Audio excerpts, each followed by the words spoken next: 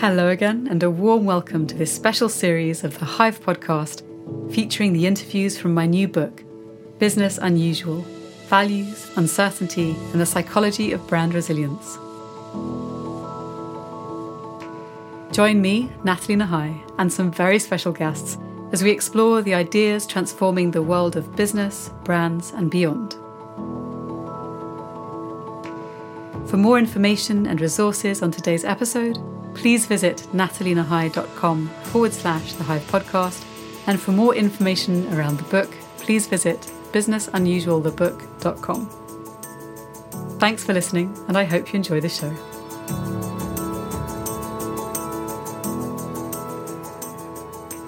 In today's episode, secreted away within this special book-related season, is a rather special conversation that I have come to look forward to as a bit of a tradition. As we turn again to the deepest night of the year, I rejoin Della Duncan and Manda Scott for a shared Solstice offering from the Hive, Accidental Gods, and the Upstream Podcast. As we come to reflect on this extraordinary year, we share some of the joys and challenges we've faced, the stories we've encountered, and what they've taught us. We touch on some of the inspiring books, conversations, and explorations that have gotten us through, and offer our ideas and visions for what we might create together as we move into 2022. And now an introduction to our guests. If you haven't yet met her, Della Duncan is a renegade economist who hosts the Upstream Podcast, inviting you to unlearn everything you thought you knew about economics. She is also a right livelihood coach, a senior fellow of social and economic equity at the International Inequalities Institute in the London School of Economics, the course development manager of Fritjof Capra's Capra course on the systems view of life, a senior lecturer at the California Institute of Integral Studies and Gaia Ed, co-founder of the California Donut Economics Coalition, and an alternative economics consultant. I also joined the wonderful Manda Scott, an award-winning novelist, podcaster, and smallholder whose life is underpinned by the shamanic dreaming she gave voice to in her Boudica dreaming novels. For the past 2 years, she has been host of the Accidental Gods podcast, which originally aimed at fostering conscious evolution and is now leaning more towards finding an inspiring way through to a flourishing future. It's my great pleasure to be in conversation with these two fantastic women again, and I hope you enjoy the show as much as I did.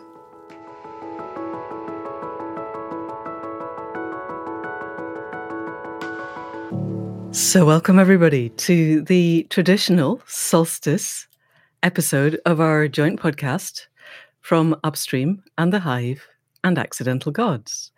It's definitely a tradition now. It's the second year. I reckon that's us locked in. So we're going to be doing this for the rest of our podcasting lives. And it is the solstice. It's the dark night of the year. It's the time when daylight is least, night is longest, when our energy sinks most deeply into ourselves, and we can look back at the year that's been and look forward at the year to come and find the balance point between those, and perhaps find the energy of the old year becoming the seed of the new year. So with that as our basis and our impetus for making this podcast, we thought we'd start with our 3 core questions. So we're going to start with Natalie, because Natalie's got a core question that she asks at the start of every Hive podcast. And it felt like a really fitting one to start our 3-way tradition. So Natalie, do you want to ask us your question? Sure, thank you. So the question that I always invite people to have a shot at the beginning is, what's happening in the global human psyche right now?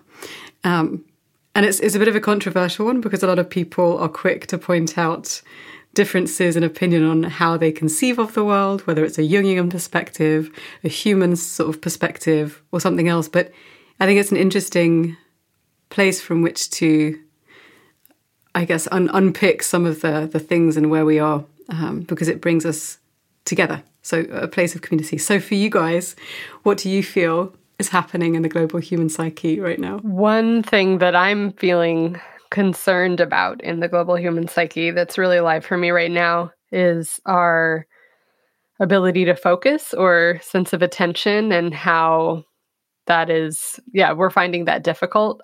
This is likely a theme in your podcast, and definitely something I'm reading about right now in Johann Hari's book, Stolen Focus. So it's really on my mind. And yeah, so it's just this, like I read in his book that on average, folks are interrupted pretty much every 3 minutes. And it's very unlikely for a human right now to have an hour of uninterrupted time. So just thinking, and then of course, he also speaks about car accidents. I think 1 in 5 car accidents are caused by distracted driving due to cell phones. And so I'm just, right now I'm thinking about my own ability as I watch my relationship with my phone as I'm reading this book, and just thinking about fractured attention or inability to focus. And I'm mourning that or worried about that. And then the last piece to bring in there is he says something like our inability to focus or the fact that we're having a hard time paying attention means that our ability to problem solve is being impacted or going down. So I know that we'll get to the challenges of our time and their potential solutions. So yeah, just feeling a concern for the global human psyche's attention span and our sense of fractured attention, stolen focus, and maybe difficulty focusing on what's important and what might need our attention right now. Manda, what about you? What's happening in the global psyche for you right now? Thank you. That's really interesting because it leads into where I was going, but I also just wanted to think about that a moment, the fracturing of our attention and how fast it's happened, and also whether our attention was ever better. I'm remembering back to when I was a baby writer and I was talking to Val McDermid way back in the days. We were writing on computer, but Google didn't exist, Facebook didn't exist, Twitter didn't exist. And we were talking about the fact that you could play noughts and crosses on your computer, and that we would write for 5 minutes and then we would find ourselves inevitably playing whatever it was we were playing. And I wonder if that happened to Jane Austen or Virginia Woolf, and what was it that they stared out of the window at instead? And whether we are actually undergoing neurogenic change, which I think is very likely and very possible, or whether we have always just been distractible, except under specific circumstances. So I found I've come off Facebook. I switch off email when I'm trying to write now because I don't want the email pinging in. I want to be able to focus. But it's taken me 2 or 3 months, I think, since starting the book to really get to that point where I could, because writing a book is problem solving. It's where, how, what do I do? And when I get stuck, I don't remember if it always took me this long to get unstuck. Everybody says each book feels like it's just as hard as the last. So it probably used to take me longer or as long, but it feels like it's possible that we are becoming less able to focus, except we went out for lunch today. We just all sat around the dinner table. Nobody had their phones. And we talked for an hour, totally focused on what we were talking about. And I think in the interhuman interactions, we can still hold focus and still follow planes of thought and not necessarily get jumped off onto other things. And that feels really important at the moment. So for me, that's part of where I think the global human psyche seems to be going, because we asked ourselves this last year, and I'm really interested in how much, to me, the splintering of humanity seems to be getting more obvious. So far more people in my own ecosystem are openly saying we need to change the system. Many, many more, orders of magnitude more than this time last year. But then I occasionally drift into other people's ecosystems and discover wholly different conversations happening. They might exist on a different planet. And I'm wondering, was that, again, always the case and I just didn't have the capacity to drift into their ecosystems? Or is it that along with our attention spans shortening, we're also in the attention economy and the limbic hijack economy, and that the limbic hijack is polarizing us? And if that is the case, how are we going to depolarize? Because I don't think that as a polarized species, we have any chance of finding a way through. And what's happened this year for me is that almost everybody I know is now aware that this is it. we are now at the turning point. There is no way that business as usual is ever coming back. So that feels to me, it's a moment of extraordinary opportunity because nobody's trying to pretend nothing's happening. But I haven't yet heard the coherence of views of how we get to where we need to go that gives me the confidence that we can do it. If we don't have a common plan, we won't have common action, and then we won't get there. Does that make sense as a kind of coherent concept? So Natalie, what do you think's happening in the global human psyche? You ask so many people and you hear so many interesting answers.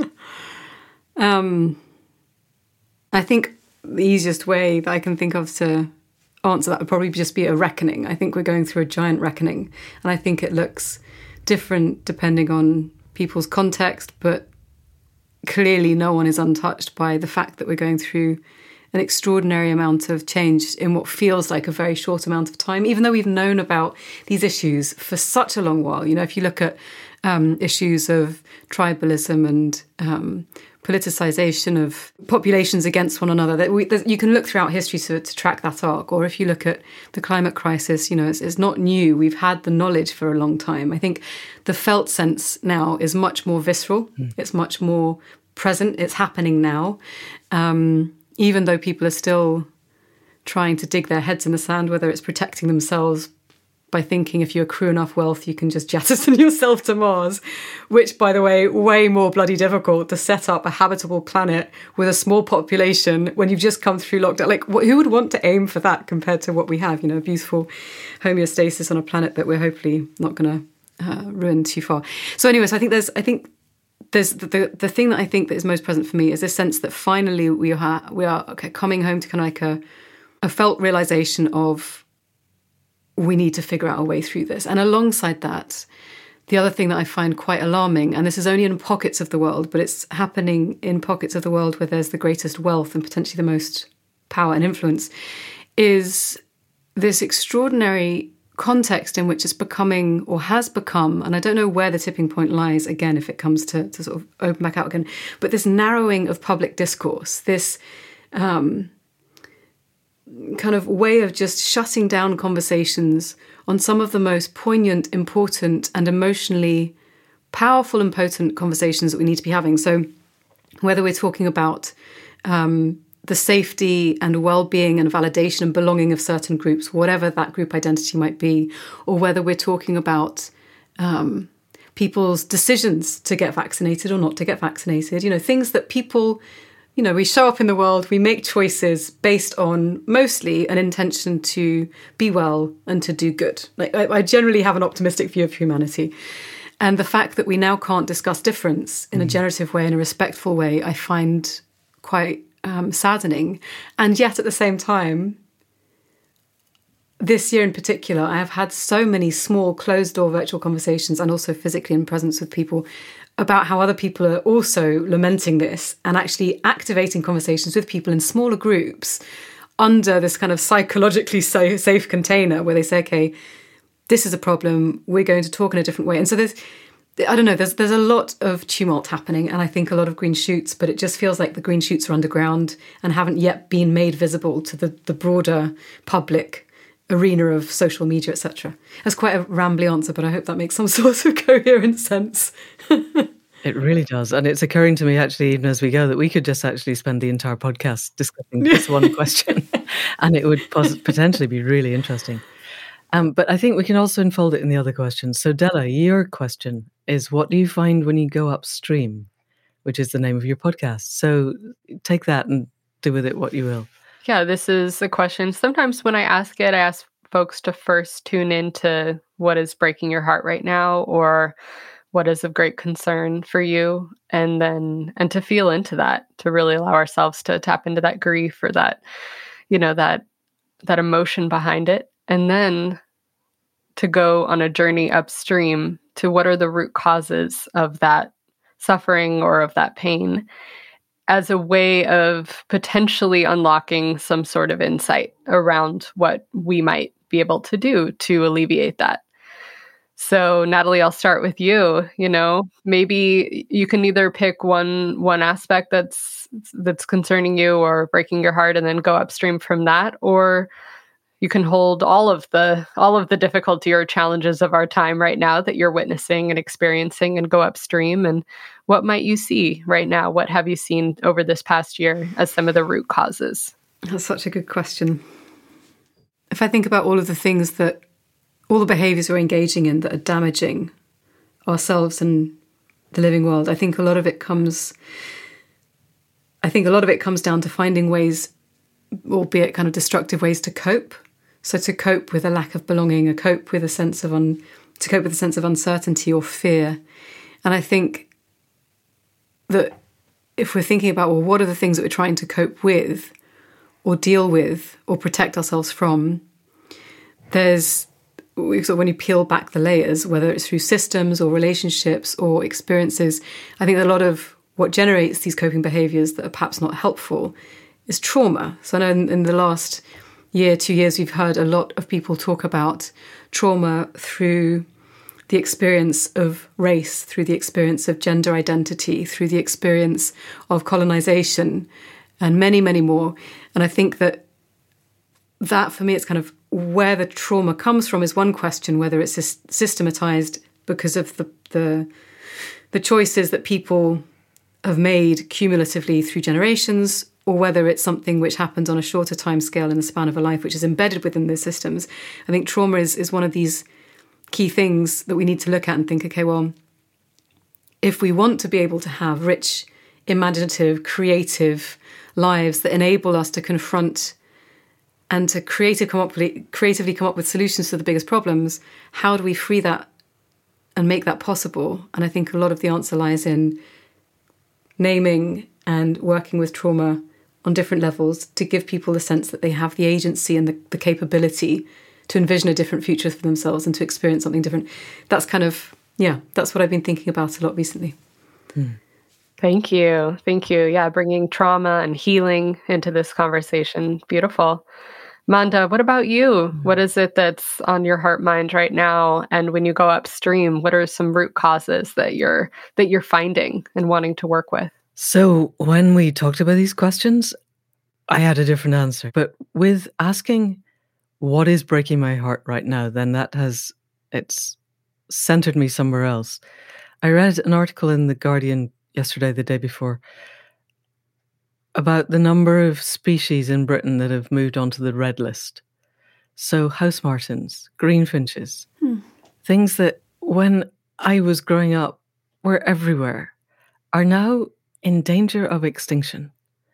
And I find that desperately upsetting. And then it takes me off into, well, yes, but the oceans are dying, and, the ghost paper and all of this sort of stuff, that we are so close to tipping points that we just do not understand. We don't know where they'll take us. We have no concept. And I've had conversations on the podcast with highly intelligent individuals who'll sit there going, well, yeah, but we're not actually near any real tipping points. Things might be sliding. They might be a bit bad, but we're not actually, in our lifetimes going to see bad stuff. And I'm thinking, bad stuff is happening now. What are you talking about? And so going upstream from that, the only way I can find a place of balance, there are two. One is simply kind of lock into the web of life and go, okay, I'm here, whatever you need from me, I will endeavor to do it. And hope that something much, much, much wiser than me has a sense of a bigger pattern. But on a more prosaic level, I go back to Donella Meadows' 12 Levers of Change. And how high can I go up that list and have rational, useful impact? And the second to top one is changing the paradigm, and the top one is abandon all paradigms. And I'm really working on what that means and how we might do it, because let's assume Donella Meadows was incredibly bright and got it right. Anything less than that is not going to work now.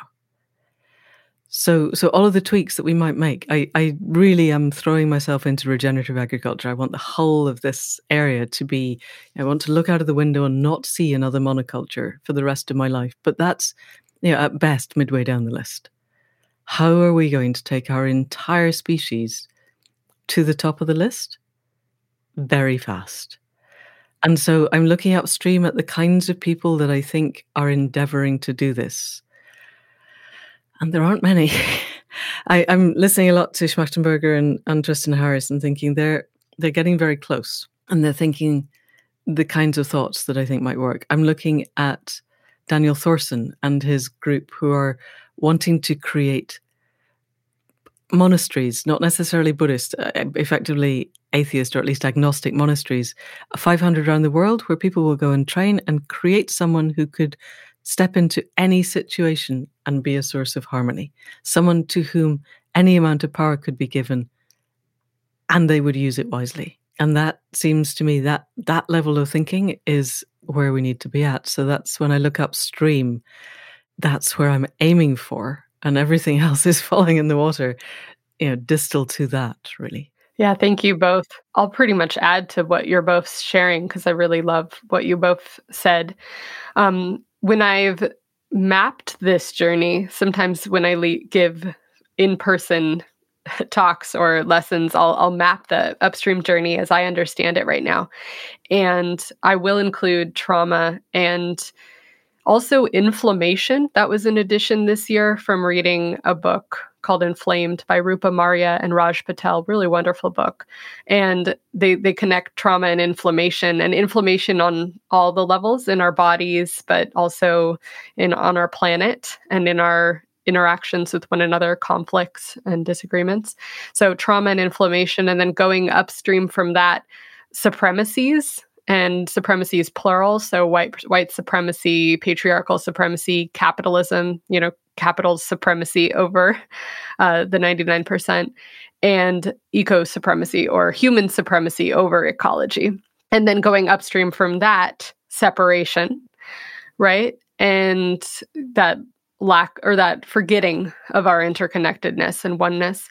And so I map that, and that relates to what you both shared. And then one key thing that I heard this year that's been really impactful on this upstream question is from Ram Dass, or I heard it from Ram Dass, the 6 planes of consciousness, where they're kind of like channels that we can tune reality to. So there's 6 realities that all are true and all exist. They're just relative realities.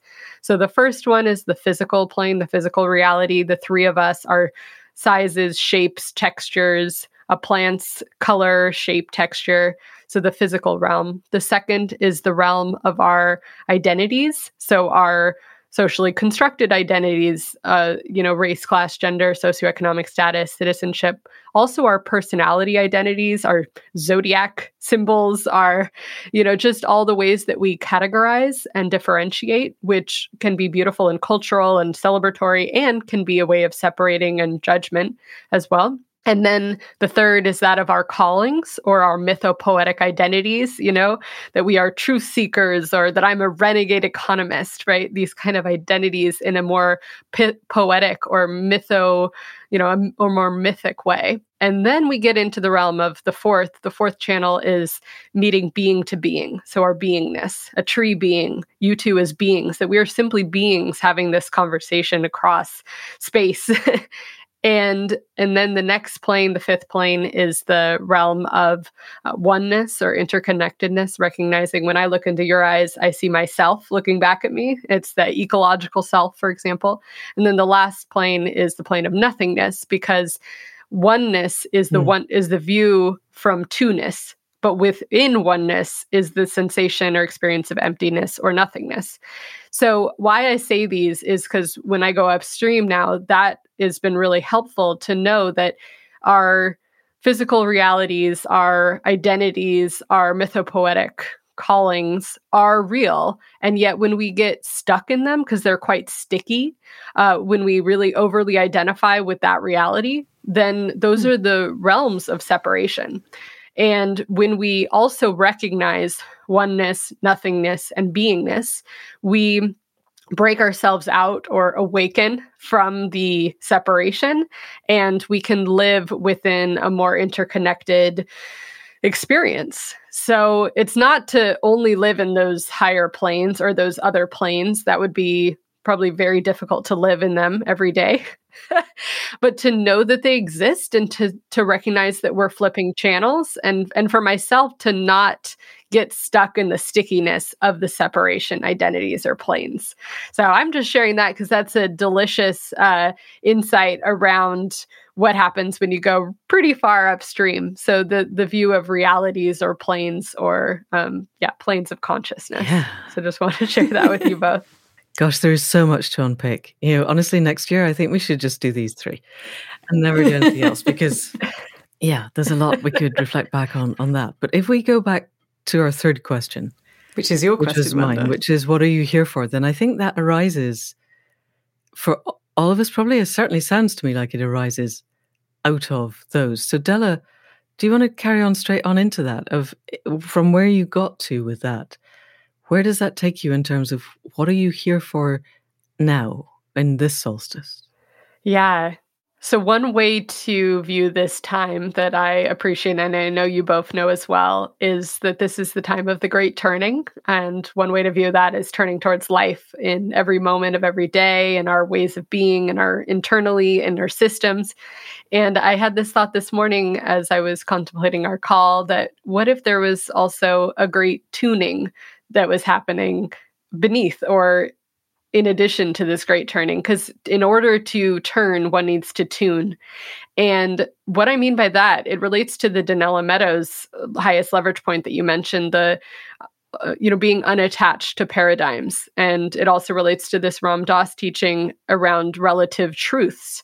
So it's like holding truths to be relative means tuning into that which is true right now. And just to share a story related to this, I heard Gandhi was doing a march, a protest march against British imperialism.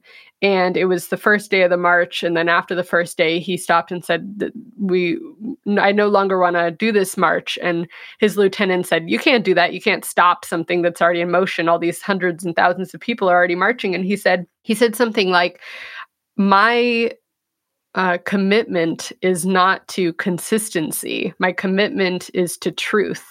And I am not God, so I do not know absolute truth.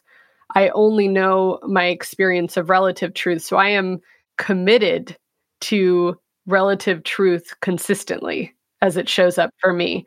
So what I'm hearing by that is like to be a part of the great turning in every moment and every day and in our systems and efforts and actions, we need to tune in constantly to be able to sense into what is right now. Because again, there is no absolute truth. It's just this relative truth.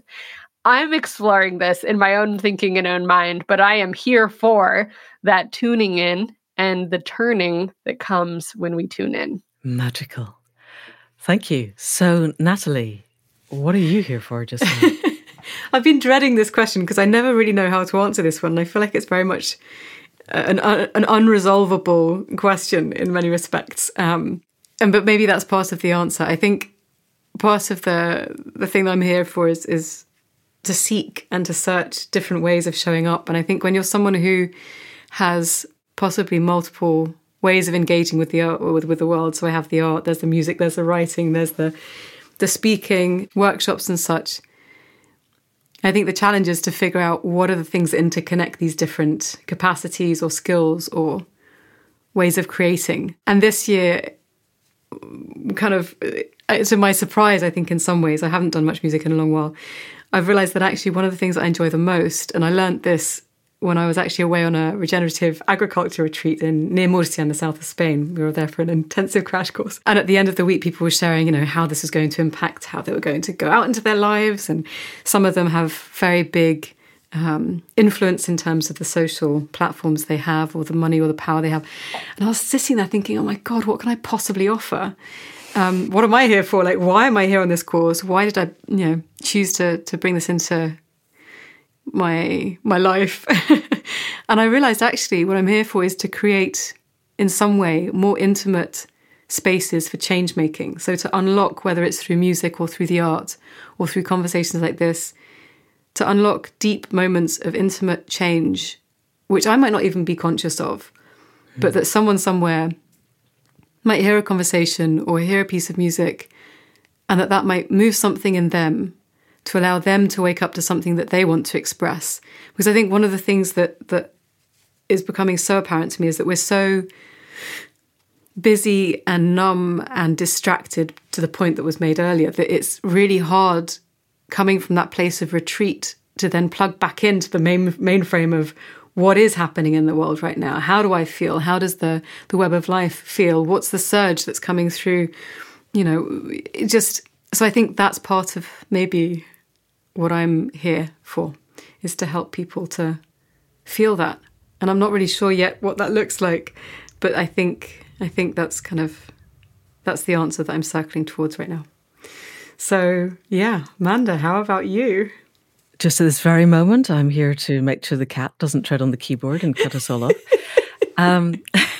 The joys of recording from home. It's interesting because this is a question that I ask myself every morning. So it's my question, and I had never thought of it as being uncomfortable. Are we getting a sound of a cat purring on the microphone? No, but if we did, it would be lovely. Okay, that's fine. That's not a bad sound. So by the time this goes out, because obviously we're recording it a little ahead of the solstice, the answer may be different. Because for us at home, what the solstice is for, the winter solstice, is to sit with the fire and exactly ask that question. And this time last year, what came was that I needed to find generosity of spirit, which was not a phrase that meant a whole lot to me on a tangible level. I could kind of process it intellectually, but never are the words that come out of the fire designed to be processed intellectually. So I spent the first half of the year really working out what generosity of spirit meant, while also studying homeopathy quite hard. It's quite an intellectual thing. And I got to the exam in July, and just about 2 weeks ahead of the exam, I had a shamanic experience, which led to the book that I'm writing, which I couldn't start because I was studying for a aforesaid exam. And I started it on the 10th of August. And at the time of recording, I just about hit 80,000 words, which is not bad going in 4 months, actually. And it feels like at the moment, what I live for is the book. I get incredibly edgy when somebody requires something else of me, other than podcasting, because that kind of feels what I'm here for as well. But otherwise, don't take me away from my keyboard or I might explode, becomes quite relevant. And I thought we were going to have to go out this morning, and I got a migraine basically just with I can't do this. You can't make me go out. I need to write. I spent all night working out what to do with the last problem. But so at the moment that actually, and I don't know why, it's not a book that I had imagined. I had finished telling everybody that I was never going to write again. Famous one. Yeah, exactly. Famous last words. And literally 2 weeks before, I'd had a friend come around, and I sat at the table downstairs and went, nah, books are just too slow. They're not going to change the world in time. And why would I bother? And anyway, I broke doing the last one, and I don't want to break again. And this one isn't breaking me. It's good. So at the moment, what I'm here for is to finish the book. That's so exciting. It is, actually. I love it. I really love it. Even when I'm just, getting no sleep and spending hours on the same scene. Like now, it's still, and I have no idea where it's going, except that we are writing the revolution between us. Because I have got to the, okay, guys, incremental change, not going to happen. Anyway, having explored our 3 core questions, I'm now going to hand over chair of the Multiple Podcast to Della, who has some more questions to explore. So Della, over to you. I would love to know about where you all have come from this year in podcasting. So what have been the threads? What have been the guiding questions? What have been some of the highlights, the insights that you've come to? Yeah, were there any themes or anything at all for the good of Solstice and to carry into 2022? Natalie, I'll start with you. Would love to hear. Yeah, tell us about the journey that you've come to in your podcast over this past year. So this year's been a bit of a strange one for the podcast, because back in January, I was knee-deep in writing my new book, Business Unusual. And so as part of that research, I reached out to quite a lot of people to look at how values, changing ideas around who we want to be in the world, psychological safety, all of these different themes are showing up in the world of business, and how we might use a deeper set of principles of guidance to create meaningful business lives that we can be proud of. And so the podcast started the year, on the one hand, recording all of this business-themed conversation, and on the other hand, looking at things in the public-facing podcast alongside this, like eco-psychology, looking at resilience, sustainability, looking at rituals, embodied cognition, looking at stories of transformation, surveillance. It kind of spanned the whole remit from technology through to transcendence. It was really quite a broad brush. But one of the things that I did notice, which was very interesting, both in the recording of the current season, which is coming out now, and in the more traditional episodes that, longer term listeners would be familiar with, is that a lot of the themes that we're discussing and that you've discussed in both of your podcasts are now entering mainstream boardrooms, mainstream consumer research, and, also behaviors that people thought might take longer to express themselves, especially when we're thinking about issues around the pandemic. So people being perhaps worried about finances, and actually we're seeing that many more people now, rather than tightening their pockets or spending in a way that's just utilitarian, a lot of them are much more keen to spend in a way that reflects who they want to be in the world and the future that they want to build. And so I think the main theme for me has really been, how do we find integration and voice to the values that we care deeply about, not just in our personal lives, but also in our social and our business lives. And that's something which has given me a lot of cause for hope, because I see these areas becoming increasingly interconnected and the conversations bridging these different spheres. Thank you. So how about you, Della? I think when I tune into thinking about the podcast, the Upstream Podcast over this past year, I want to start with gratitude. Because first of all, Robert Raymond is my co-person, my co-comrade in the whole journey. So I definitely want to bring his name in and just appreciate all the conversations and work on the documentaries that he did as well. And also, I've just been feeling recently just how grateful I am that folks are just willing to be in conversation in the podcasts that we're doing. Just really grateful for their time and sharing their wisdom. And all the artists and musicians, just the whole constellation of folks that make it possible. And so, just feeling a lot of gratitude there. And we've also come into, towards the end of this year, an area of like consistency. We've wanted to do more sharing a conversation every other week and getting into a rhythm around the documentaries. So we were able to do 4 documentaries this year. One on Homo economicus, which was a very upstream one around who are we as humans? Who does mainstream economics say we are as humans? This homo economic view, rational, self-interested being, and who might we also be or be otherwise that might be more supportive for a thriving planet and people. And that was really a deep journey and beautiful one. Then feminism for the 99% and abolish the police were also deliciously fun, and I learned a lot through the process and also felt more topical, more current, and I appreciated that, really tapping into the global psyche, or particularly nationally in the US, what's happening there. So that was really fun as well. And then we ended the year with looking at the Occupy movement 10 years later. And I remember one quote from that was, "Occupy never stopped, just caught its breath." So just, appreciating the threads over time and seeing how Occupy and, we are the 99% and criticisms or challenges to mainstream economics and Wall Street are showing up today. So that's been really fun. And I'll just highlight one other big theme from the year has been work, looking at work. We had, Devin Price come on speaking about laziness does not exist, shared with a similar theme by Sarah Jaffe, who wrote a book called Work Won't Love You Back, How Our Jobs Keep Us Exploited, Exhausted, and Alone. And also Ron Purser, a book on McMindfulness, how mindfulness became the new capitalist spirituality. And these books and this work these conversations were huge for me because And part of what I do is I work as a right livelihood coach, which is where I try to make sense of the alternative post-capitalist new economic world lessons, stories in people's lives. And these conversations around work, rethinking work, challenging perceptions of work, it really made me shift some of my worldviews around work, and just hold it differently. So it's still an alive question or conversation for me. And I think right now I'm just holding the tension. I'm holding the tension that work can be a place of meaning and contribution, and our spirituality in action. That's one way that I like to think about it.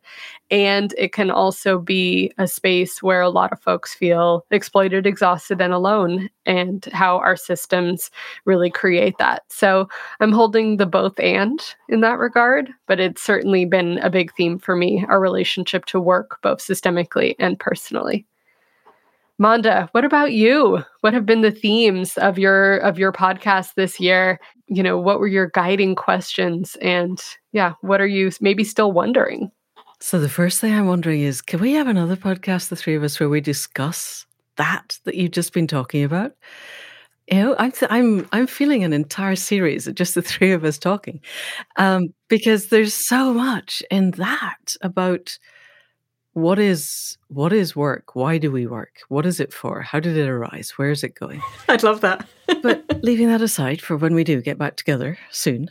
So this year felt very different moving into the podcast. We started at the Solstice 2 years ago, and the early podcast was there to support and provide a framework for the accidental gods as a wider space. And I was really focused on conscious evolution and how we could help people get there. And over time, that evolved. Partly it evolved because I realized that I was potentially overfacing people a little, expecting them all to just leap in and evolve themselves consciously instantly. Because some people have actual jobs, day jobs, that are exhausting and leave them feeling quite isolated. And that what I wanted the podcast to become then was to give people a sense of agency. So one of the things that really impacted me on the first year of the podcast was Mickey Kashtan's analysis of our current situation as being one of scarcity, separation, and powerlessness. And it seemed to me that if the podcast could bring in people who either had a view on how that arose, or more, were living lives that were not that, then we could help people to have that sense of agency and possibility. And I didn't come to it probably as lucidly as that, but that grew over the year. And then, of course, we had COP26 in October, and it was happening in Glasgow, which is where I grew up. And so a lot of the second half of the year seemed to focus in on COP and then focus away again of, here it is, what are we doing as we lead up to it? And then, oh, really, was that it? As we came away, that desperate sense of just utter disappointment and devastation, really, at how little was done there.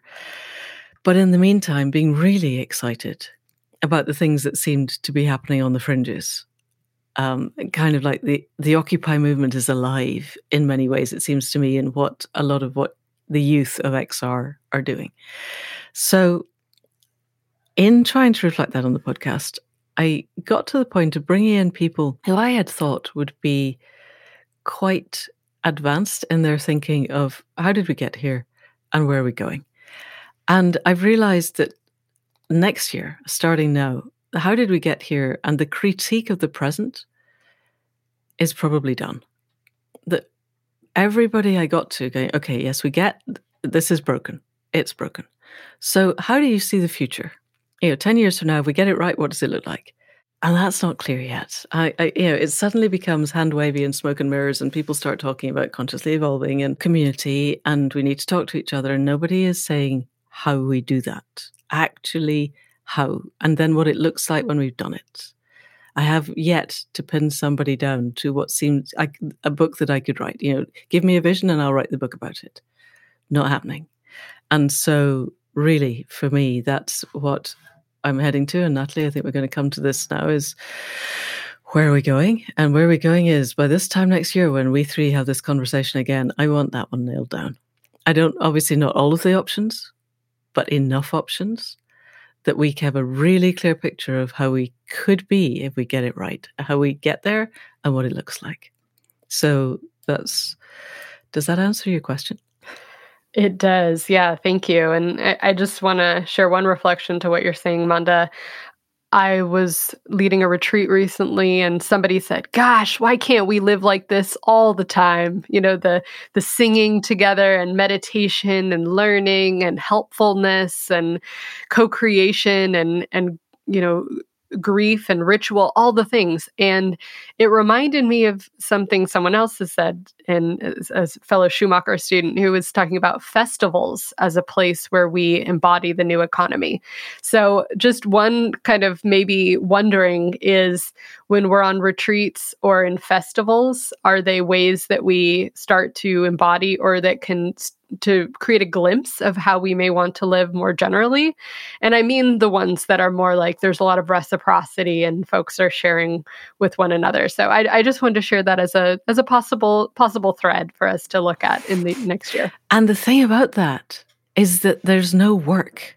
Or there is work, but it's work that everybody chooses to do to make the festival or the retreat. Or, you know, you and I both met at Schumacher, which again, I spent most of my time there going, why are we not living like this all the time?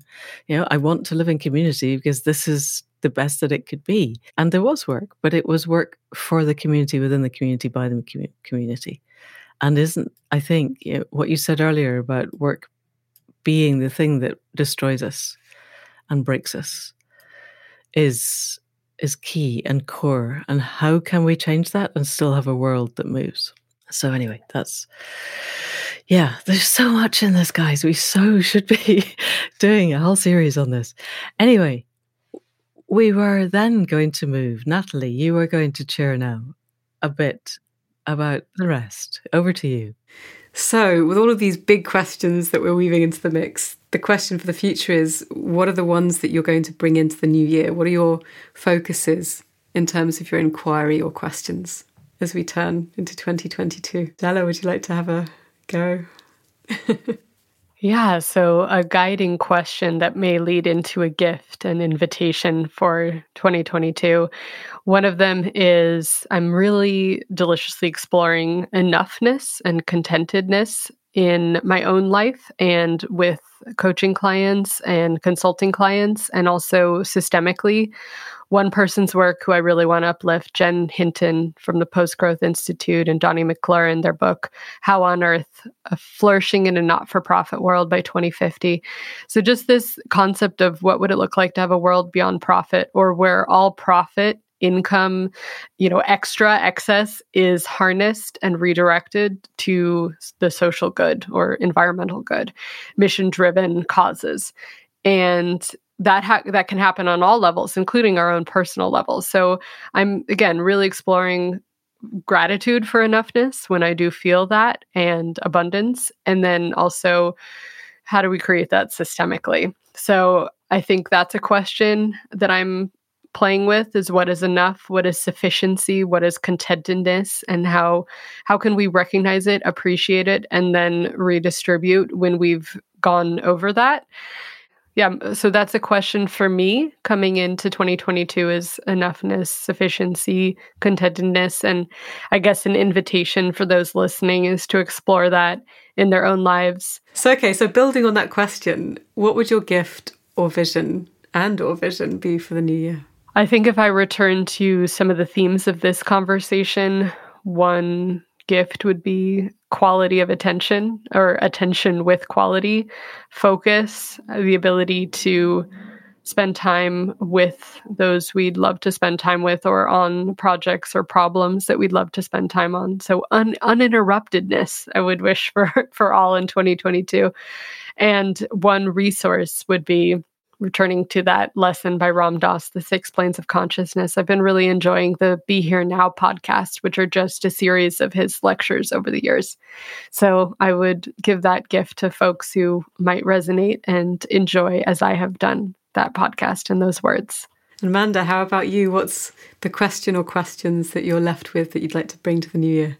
I kind of went over those, because my real question, I think, Solstice notwithstanding, for 2022 is what does it look like if we get it right? How does it feel and how did we get there? Mm-hmm. I want every bit of fiction in our worlds, our television, the movies, novels, theatre, songs, poetry, letters to the parish newspaper. I want them all to be full of visions of a world where we get it right, because otherwise what I'm surrounded by is another cat.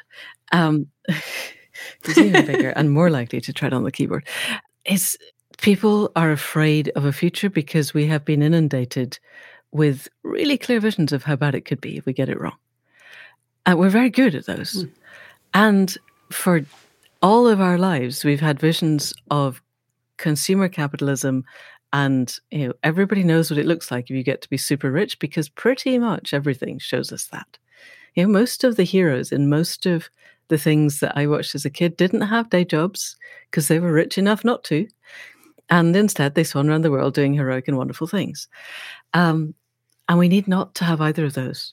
So my real push for the whole of 2022 will be, how can we create an entire generation of creative people creating visions of what will work? So my gift for 2022 that we're working towards is the Throughtopia Masterclass, which I have mentioned on the Accidental Gods podcast more than once, and which I hope we will be able to launch very soon after this podcast, by the new year for sure, all being well, so that we can create this. I want a hybrid between a think tank and a writing masterclass, because what I've discovered writing the book is that I couldn't have done it without the podcast feeding me ideas.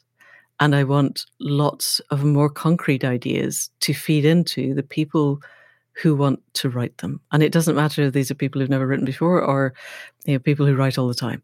We have to start generating stuff that's not predicated on business as usual. So that. So questions and gifts. I think if I was going to bring questions to the new year, some of them would be similar to the ones from last year. So I guess in the evolving context that we find ourselves, how do we live and work and love in such a way that brings a sense of depth and a sense of hope and purpose? Because I think the hope aspect, especially when we are surrounded by so much bleakness, it's very easy to become overcome and overwhelmed by a sense of loss of control, a sense of loss of agency. So hope is really important.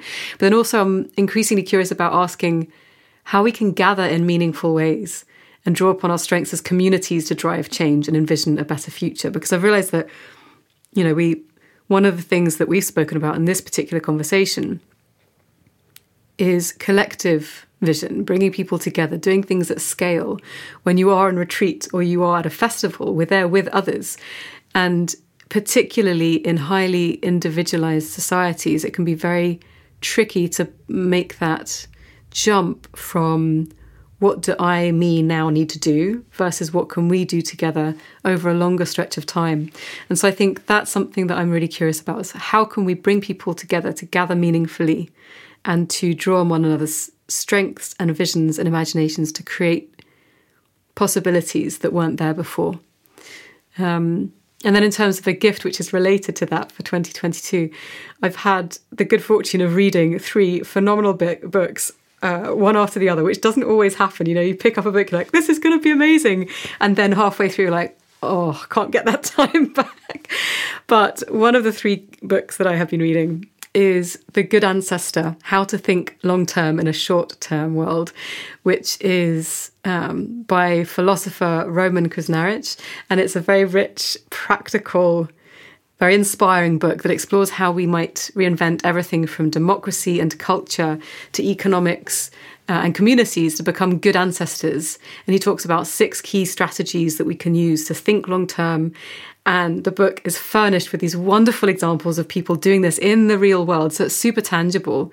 And for me, it does give me a sense of what can happen in community, giving hope and a sense of purpose. And the other 2 books that I think are really worth mentioning, one which has been mentioned by both of you, I think, in the past, Rob Hopkins, From What Is to What If, which is magnificent. So if you're listening to this and you want some inspiration and hope, join the club and read that one. It's wonderful. And the 3rd book was The Art of Gathering by Priya Parker, which I've found to be also super interesting and practical. So those would be my gifts for the new year. And in terms of vision, finding ways to gather in person and online with a purpose, with a desire to be creative, to speak freely and candidly, and to explore some of these questions. How can we do things differently? Yes, thank you. Because although we could, I really think, spend the rest of the day and probably the week talking to each other, we are pretty much at the end. But I just wanted to check before we finish.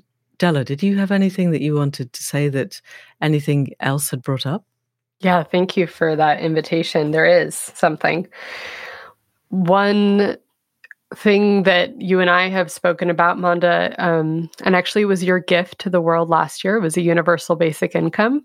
When I re-listened, it was the universal basic income for all. And one thing that we've spoken about is fully automated luxury communism. And I just want to uplift from a recent conversation that actually Robert did with Cory Doctorow. He said something like, a UBI is not likely because of the climate crisis. We're going to need so many folks to be moving entire communities from areas that are affected by wildfire or severe drought or ecosystem collapse or flooding. And so we're actually going to need a lot of effort and a lot of work. And so I'm feeling called to share that, yes, we need to change certain things around work. And I also feel like there's something around our relationship to work. So finding joy in it. And I don't mean putting on I don't mean McMindfulness. I don't mean putting on a happy face in an exploitative or extractive job. What I mean, though, is seeing our ways of helping one another, our contributions as an area that we can have pleasure in and enjoyment in. So, it was interesting, Manda, what you said about work, but then you also said that when you write, you're feeling so called to write, and it's why you're here. So I'm just reminded of how sometimes work feels like work, and sometimes work doesn't feel like work. So I guess I'm just, again, exploring that concept of work and knowing that there's going to be a lot of work to do as we engage in this just transition or the great turning, however we want to frame this time. So how can we find a joy and even a pleasure or a deliciousness? Maybe it's about seeing it as ritual or as gift giving or in the spirit of generosity. But just wanted to share that invitation as we look to not a world where we're all going to receive a UBI and be able to relax. Not that that's not what you're saying, but that we're, I want all of our needs to be met and to see that our contributions and efforts are meaningful and enjoyable. Natalie, did you have anything? Not really. I'm just always happy listening to you two, quite honestly. No, maybe there is one thing. I think one thing that I would suggest, maybe, because it relates directly back to our ability to feel and to imagine and to create, is to ask, if you're listening and you're thinking, well, how do I tap into that? I would love to offer you the invitation to just try something that you find play in. And it could be something as simple as doing a cheeky pottery class, which I have found I have an absolute rampant adoration for. Not necessarily that good, but it really makes me happy and it makes me feel very connected. So something that you enjoy, that you find play in, and that ignites your creativity, even in a little way, because I think what we need is the kindling. And so few of us lack that kindling in day-to-day life, that if you can start there, then wonderful things can come. Yay. Thank you. And we were talking about books, and Della reminded me, I read a book recently called The Hands of the Emperor by Victoria Goddard, and it's fantasy fiction. It's huge. It's about 900 pages long. Maybe not quite that long, but it's big. And it felt like having the most amazing holiday because it's set in this glorious set of worlds that she describes very beautifully, and a lot of it is in something quite akin to our South Seas. And the basic plot, and this is not a spoiler, it's on the back cover, is that an Indigenous person from the South Seas has become the senior assistant, the hands of the emperor, to the person who is the emperor of worlds and has supreme power. And this Indigenous individual wants to change the worlds for the better. And partway through, they bring in UBI. And I was so happy reading this of somebody's actually created this huge, huge world. And she's written multiple novels set in this world. And they've got a UBI and they've worked it through and they've talked through the problems with all the people who really didn't want it to happen. And they're showing it in action. And it's beautiful. So I would offer The Hands of the Emperor by Victoria Goddard, along with the much deeper things that Natalie and Della have both authored, because I think this is the thing. I listened to Cory Doctorow, who is one of my absolute superheroes, and I thought, no, you've completely misunderstood UBI. No, because first of all, you could be right. We have to relocate every coastal city 20 miles inwards, which is what he was saying. You'd have to persuade a lot of people that that was really necessary, and I'm kind of interested in the conversations that would lead to that. But it would have to be done by people who chose to do it. We have to step away from work being a form of slavery to being something that brings us joy, or there's no point. So on that, we're going to end, because it's the solstice, with a small space for you listening to reflect inwards if you want to, and if it's safe. Please, if you're driving a car, operating heavy machinery or power tools, in charge of small children, anything like that, switch off now and come back later when you've got some peace and quiet and time on your own. And if you've got that, then settle down. Make sure you can hear us clearly, feet on the floor, somewhere peaceful. Switch your phone off because you're going to focus for a couple of minutes. And here we go.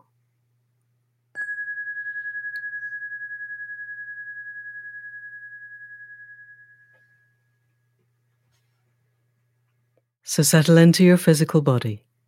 Feel your feet on the floor and your seat on the chair if you're sitting. If you're lying, feel the places that make contact with the floor and through it with the earth. However you make contact, send roots down into the earth. At this time of the dark nights, feel your heart connect to the heart of the earth, and then both connect to the heart of the universe. You are the connection from the heavens to the earth and the earth to the heavens.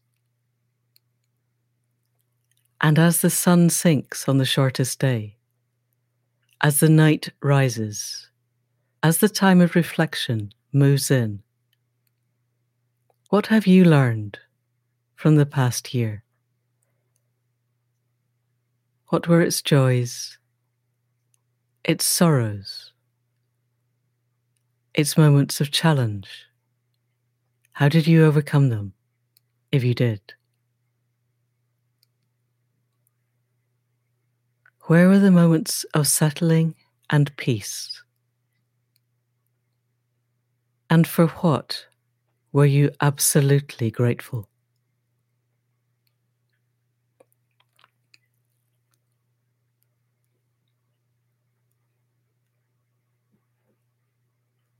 And as the dark rises, as the only spark is the fire, as we settle into the peace of the moment and this time of inward looking, what spark arises in you now? What makes your heart sing and leap and fill with joy and gratitude? How can you take that out into the world as the new year arises? What is there that you can do that only you can do, and that you can do better than anything else? This is your gift to the world now, and it might change, but for now, how could you take this forward? At this turning point of all the worlds of all time, how can you tip your weight on the scales as we lean towards life, as we flourish, as we thrive, as we give our gifts to the generations yet to come? Let your gift fill you. And as the new dawn comes up, as the days begin to stretch longer, see how you can walk it out into the earth. Sing it to the sun. Dance with it under the moonlight. And find yourself in the best that you can be.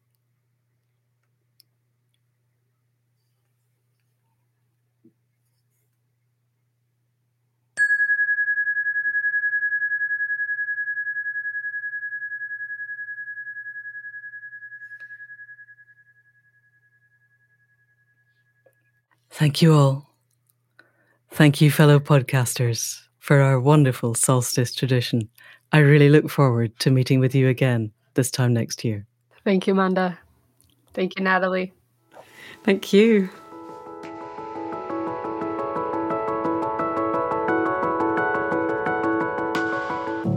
Thank you for listening to the Hive podcast with me, Natalie Nahai. To find out more about today's guest and the themes we explored, please visit the show notes page at natalienahai.com/The Hive podcast. If you've enjoyed the series, please do share it with your friends and give it a rating or review. And for more insights and insider tips, you can join my newsletter as well. My thanks to Caro C for producing. Thank you for listening, and I look forward to sharing more with you in the next episode.